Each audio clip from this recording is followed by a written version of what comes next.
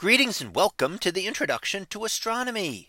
One of the things that I like to do in each of my introductory astronomy classes is to begin the class with the astronomy picture of the day from the NASA website, that is apod.nasa.gov/apod. And today's picture for August 14th of 2023. Well, it is titled the Ring Nebula from Webb. So what do we see here? Well, here we have an image from the James Webb Space Telescope, and we're looking at a popular planetary nebula known as the Ring Nebula, located in the northern sky in the constellation of Lyra. And it is a planetary nebula, has nothing to do with planets, but has to do with the end of a star, much like our own sun. And what happens at the end of that is that the core compacts down to the central star there, which would be a white dwarf star, extremely hot.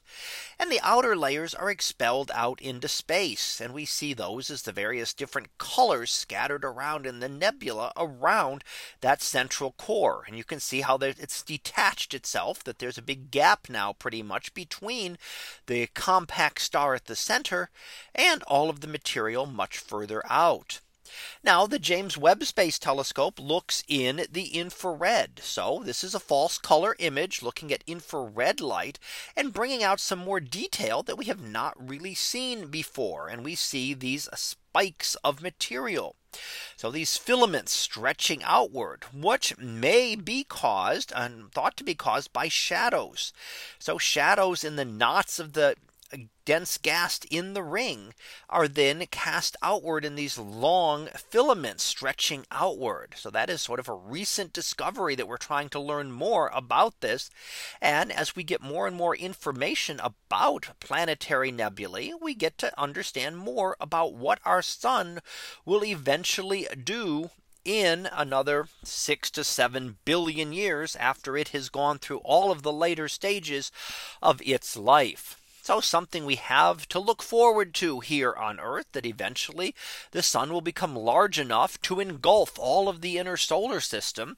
And then eventually those outer layers will become so tenuously held by the gravity of the sun that they will no longer remain stable, and any instabilities will push them out into space. So that's what we're seeing here, is this very short-lived end state stage of a star, much like our own sun.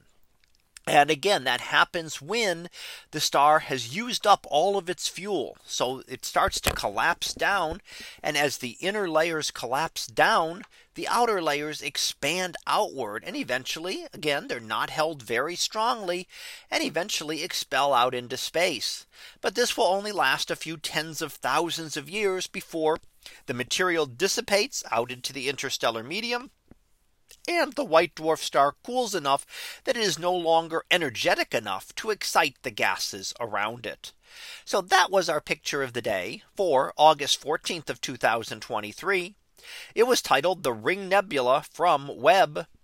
We'll be back again tomorrow for the next picture, previewed to be triple iced sky. So we'll see what that is about tomorrow. And until then, have a great day, everyone, and I will see you in class.